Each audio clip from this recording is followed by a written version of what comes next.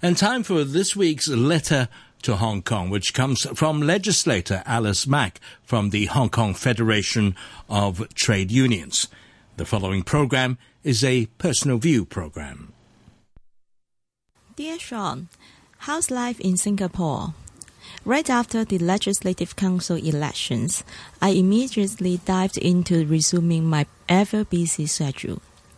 Recently, I had a meeting with the administration concerning the Chief Executive's upcoming policy address, which is due to be rolled out early next year, expressing the views of grassroots workers in the hope that their voices will not go unheard anymore.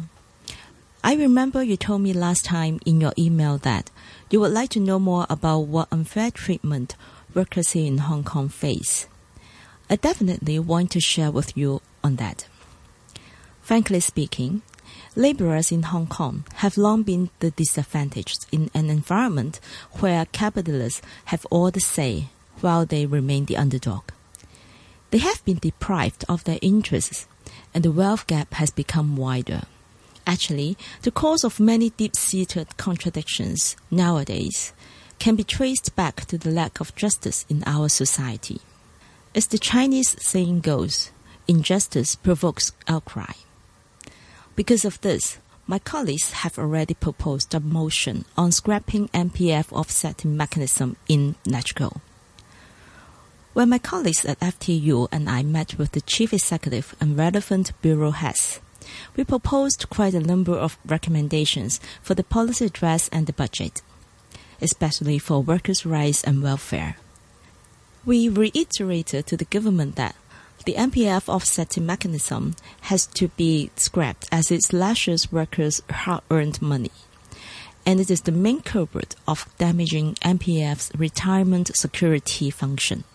Since the launch of the MPF system in late 2000, the retirement protection effectiveness of such schemes has long been criticized.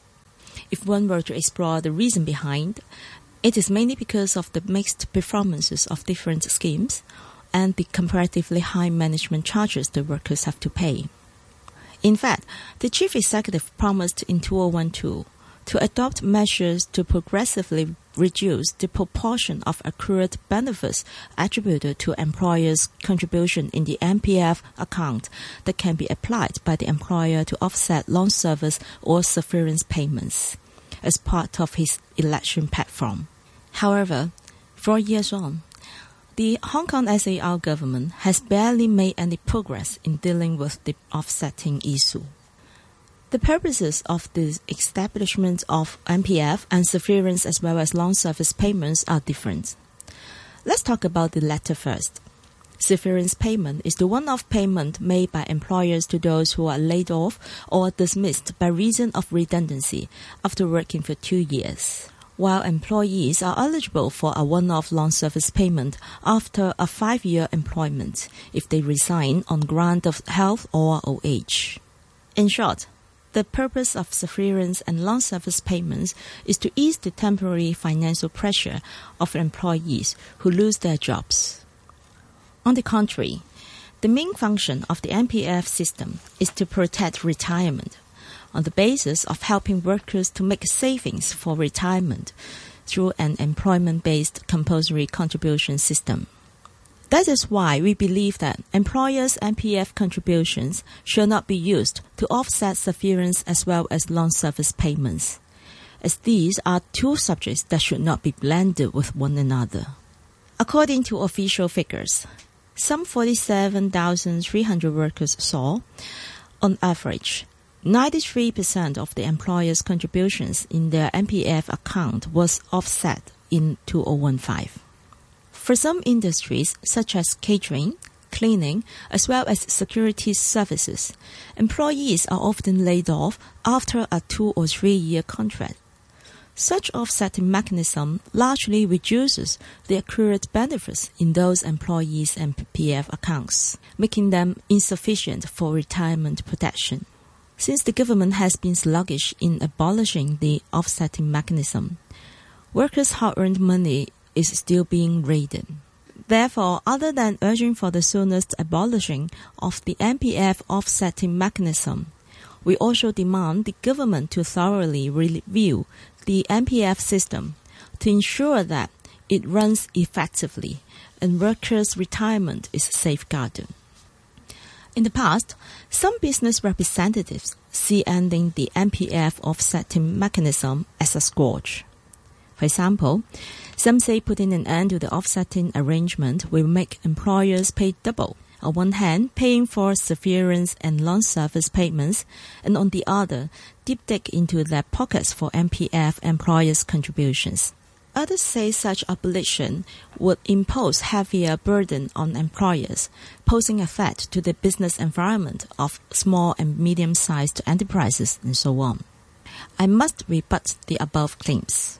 First, the MPF contributions offset in 2013 only amounted to 0.37% of the overall wage expenses in Hong Kong.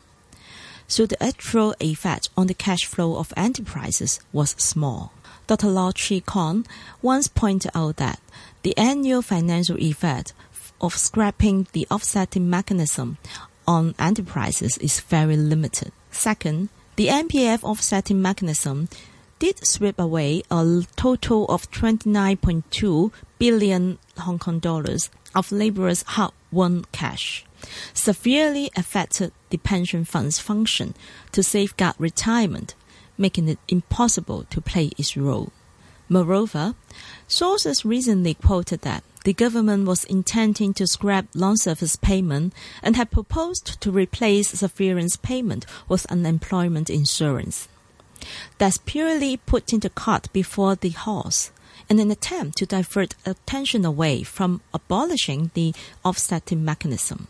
The proposal of scrapping long-service payment elucidates that the government gives up the responsibility of protecting employees' rights. It may give a false perception to the business sector that fighting for employees' rights is the making of more compromise than progress. We won't accept that, as it will pose a negative impact on any future union negotiations. In short, the government should be the role model as a good employer, to take the lead to scrap the offsetting mechanism for government outsourced employees, non-civil servant contractual staff, and grassroots workers as the first step. The government should not be ambiguous on the issue of the offsetting mechanism. If the government patch that, no livelihood issue is too trivial. Abolishing the MPF offsetting mechanism is then the biggest issue amongst all workers in Hong Kong that shall be dealt with appropriately to address society's demand. My dear Shaun, for the sake of grassroots workers, I will stand firm and fight until the very end, because justice won't come easy.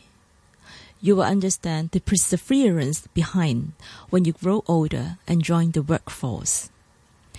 The impact is not limited on the individual worker, but the family members that he worked so hard to raise. I look forward to your coming over to Hong Kong for Christmas. Until then, take care. Yours, Auntie Alice.